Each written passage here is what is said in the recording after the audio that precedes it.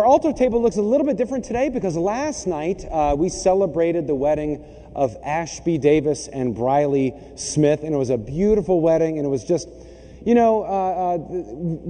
you know a couple genuinely loves each other, the sermon writes itself for those occasions, and I'm so thankful that they found each other and they've started this life together, and we are thankful that Asbury is their home. So that's why the cross is absolutely gorgeous today. So next time you see Briley and Ashby, give them a high five for taking this next step in their relationship and the way that they share God's love with the world. Today we're talking about prayer, and our scripture lesson it'll sound familiar, but it's a little bit different than you might imagine, so I encourage you to listen with fresh ears as Jesus details what we call the Lord's Prayer from the Gospel of Luke.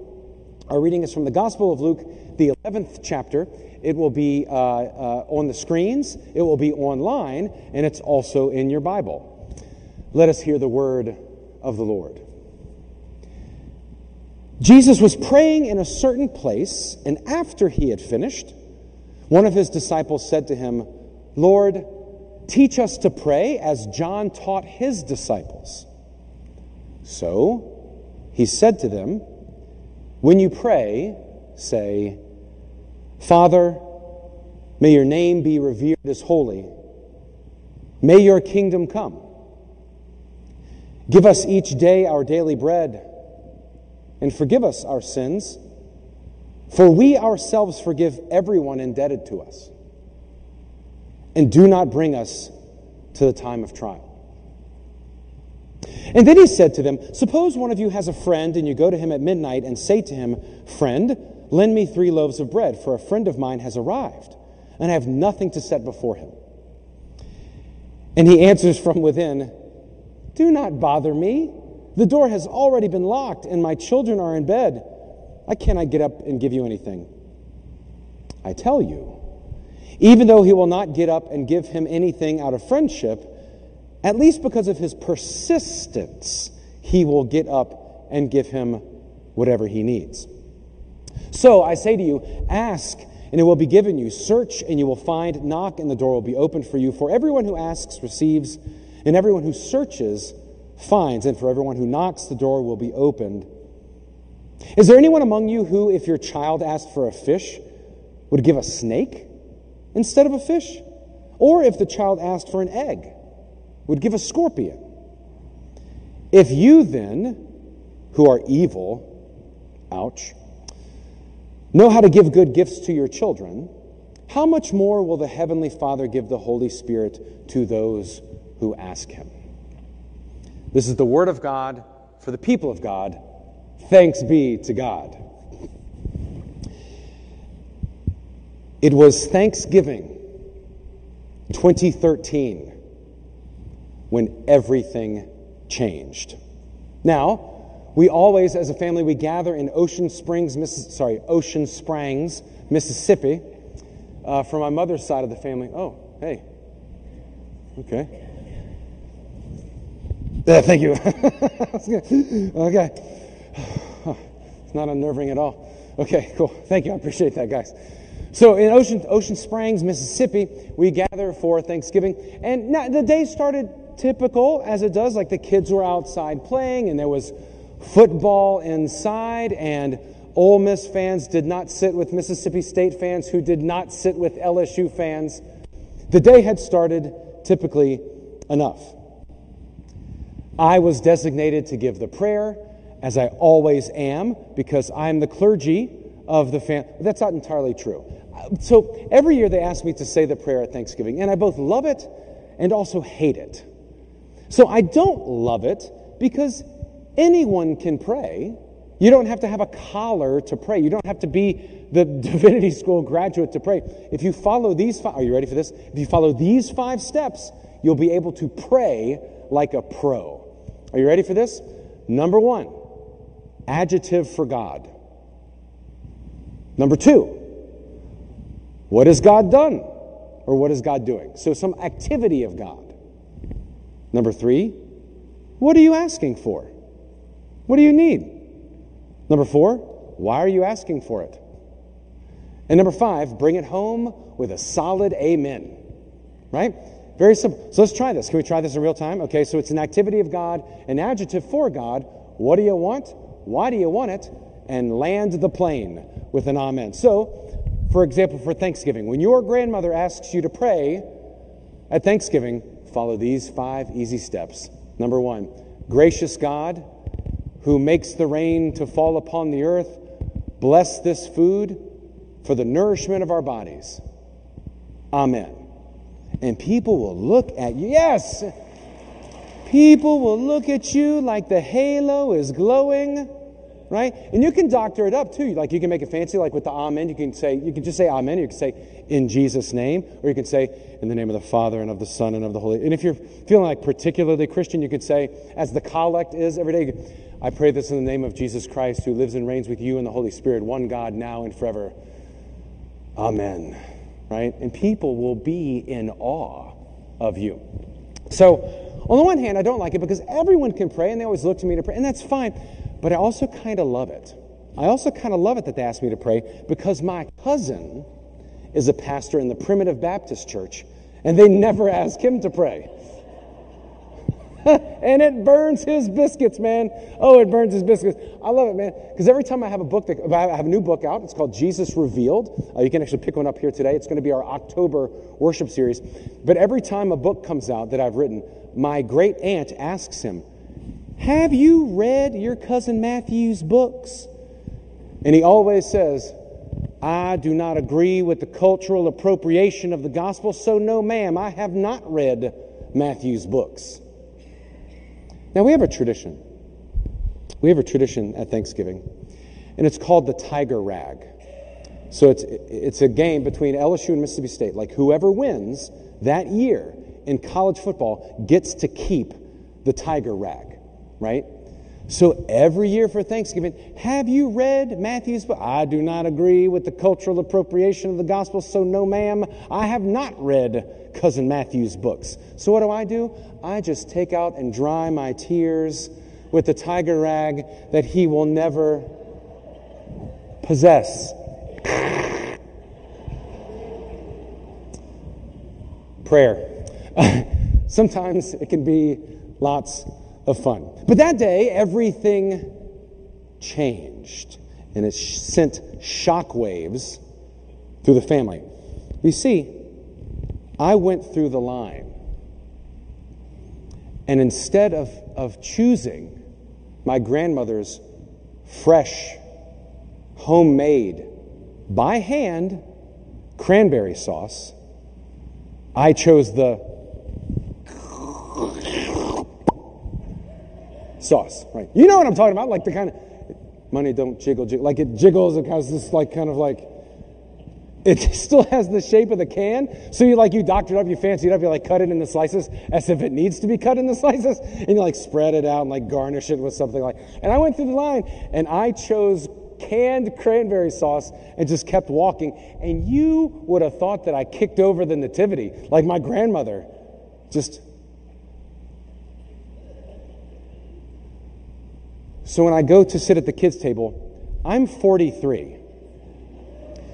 I still sit at the kids' table because Thanksgiving, everyone has a rank, right? There's sitting at the right hand of the Father. Haven't made it yet. I'm still at the kids' table. So I'm going to the kids' table, and my mother's like, you go back in the line, and you go get your grandmother's first. Like, don't tell me what to do, Mom. I'm like, no, you go back. So you go, and you make, my grandmother, her name was Avis Henson. So I get like the fresh, Miss Avis, thank you so much for your fresh cranberry sauce. And I never understood why that was so offensive. Because at first I'm like, what's the big deal? It's cranberry sauce, right? Well, until one day, one of my daughters, who will remain nameless, had a sleepover at a friend's house.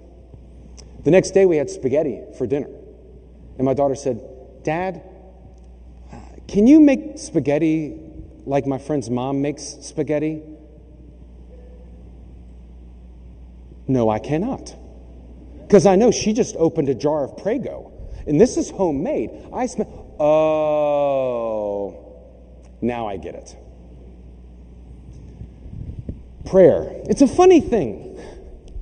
When when we pray, do we have this eloquent, homemade, fresh cranberry sauce kind of a prayer? Or do we settle for the kind of cranberry sauce kind of prayer? It says in our scripture lesson, I love this. It says, one of the disciples who shall remain nameless. It doesn't give a name. I love it.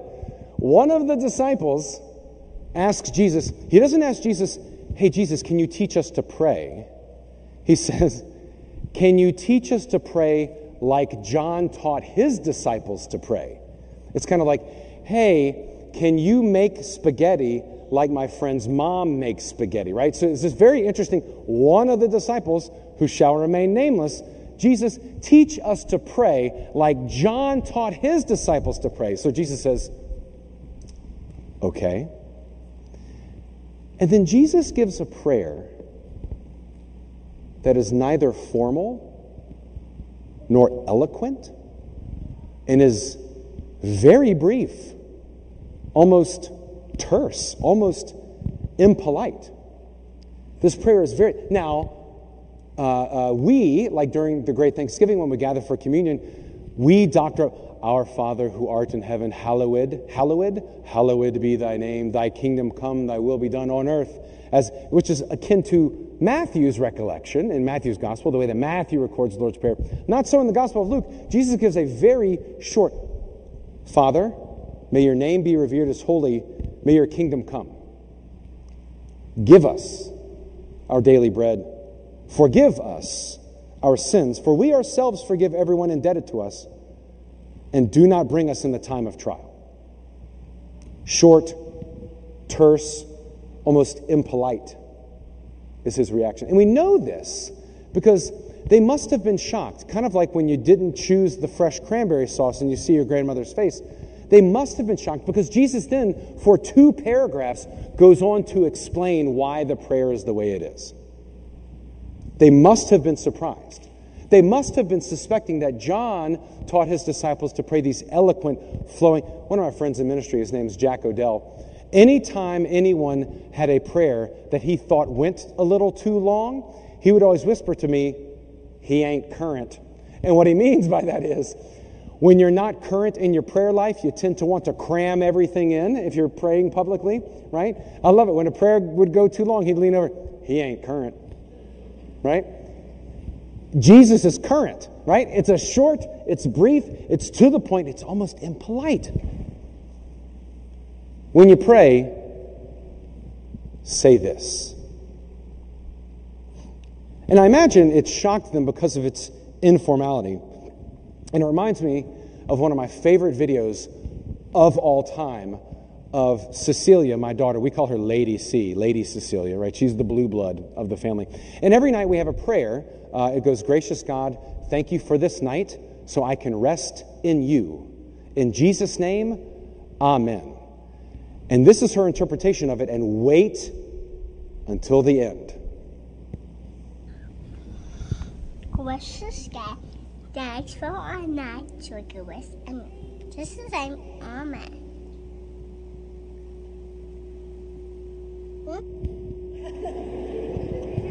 Play it again. This is great. Gracious God, thanks for our night so we can rest in Jesus' name, amen.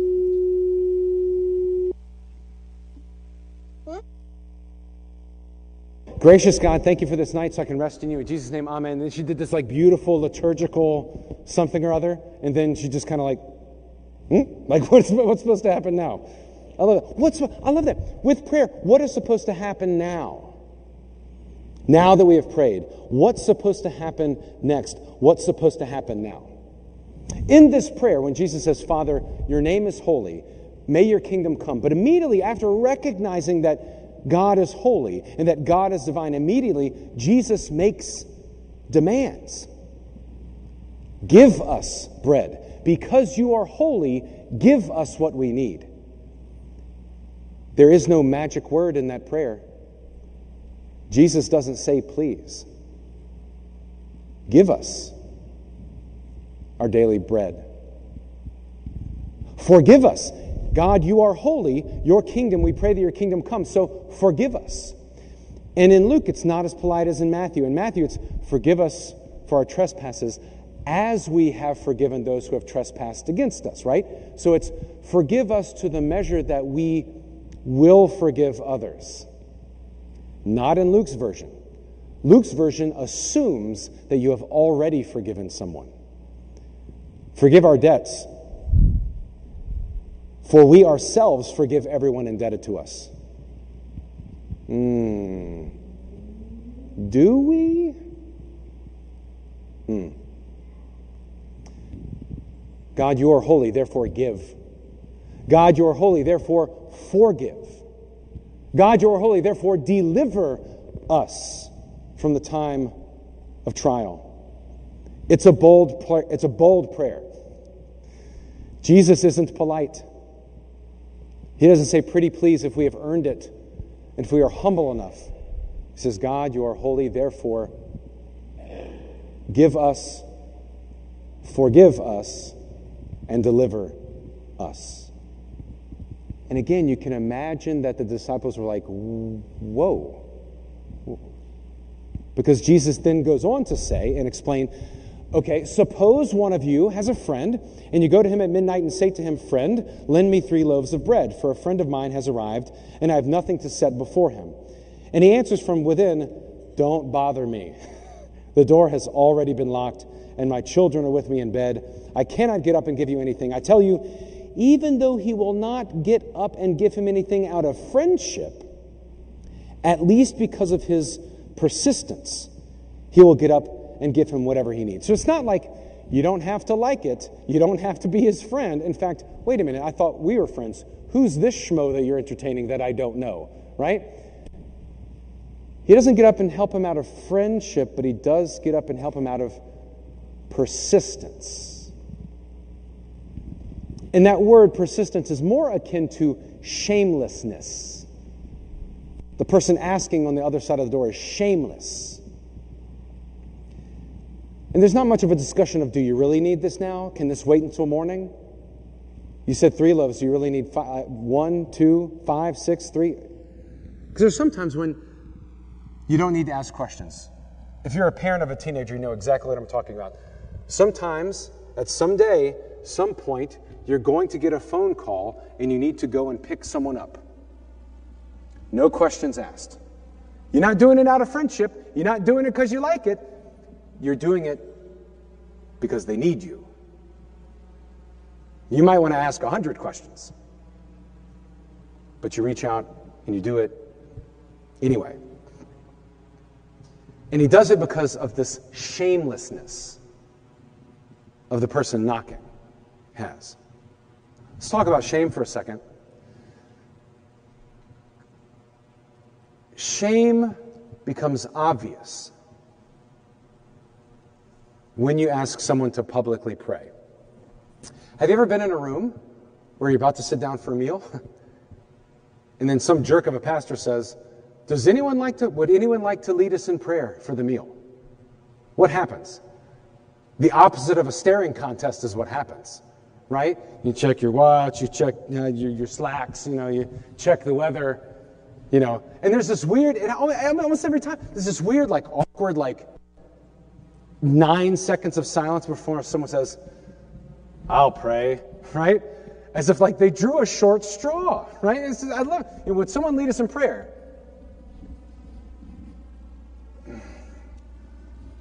I'll pray. Right? That reaction stems from some kind of shame that we all carry. What if I lead us in prayer and I'm not eloquent? What if I lead us in prayer and I trip over my words? What if I lead us in prayer and I say something I shouldn't? What if I lead us in prayer and just people they don't get what I'm praying, or I pray too long, or oh my God, what if I pray too short? Why do we care what they think of your prayer? Why are we afraid to have that conversation? Why are you ashamed? Will someone lead us in prayer? Oh God, gee, that stems from, oh my God, what are they going to think? What Jesus is saying, it's the shameless one that found what he needed. So put shame down. Knock. Ask. Open the door. Move. Barter. Argue. This text is not about getting everything you want. It's about having the shamelessness to ask and to knock and to move and to barter and to argue.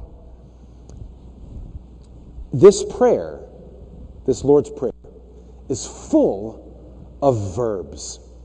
Give, forgive, right? Give us what we need. Forgive us for our sins. Deliver us. What Jesus is saying is that when you pray, let it be littered with action. And not only that, but action that you, by the power of the Holy Spirit, are willing to also take.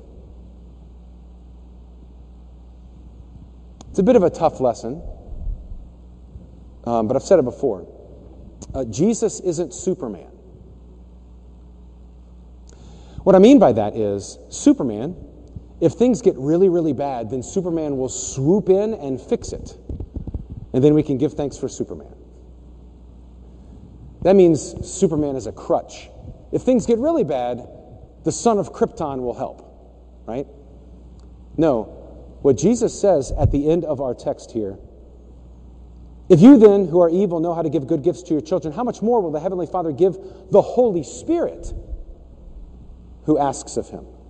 The Holy Spirit is the engine that powers our service, that powers our discipleship, that gives us the courage to bring hope, build faith, and reach out with love. He's not saying sit idly by and pray for God to do something on your behalf.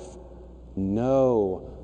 May the Holy Spirit be gifted to me so that I can be the answer of the prayer that I am praying. Gracious God, may those who are hungry in Bossier find food and inspire me to serve it. Gracious God, may there be an end of violence in our city and inspire me and us to find solutions for peace. It is not about it's not about putting in a quarter and pulling a lever and like winning the jackpot. It is about getting a quarter and giving it to someone who needs it. Peace be with you. The prayer is littered with verbs, littered with action, and it has to be action that we are willing to take ourselves. And God will not leave us orphaned. If there is something on your heart, if there's a prayer, if there's a desire, are you asking? Are you knocking? Are you seeking? Yes, please.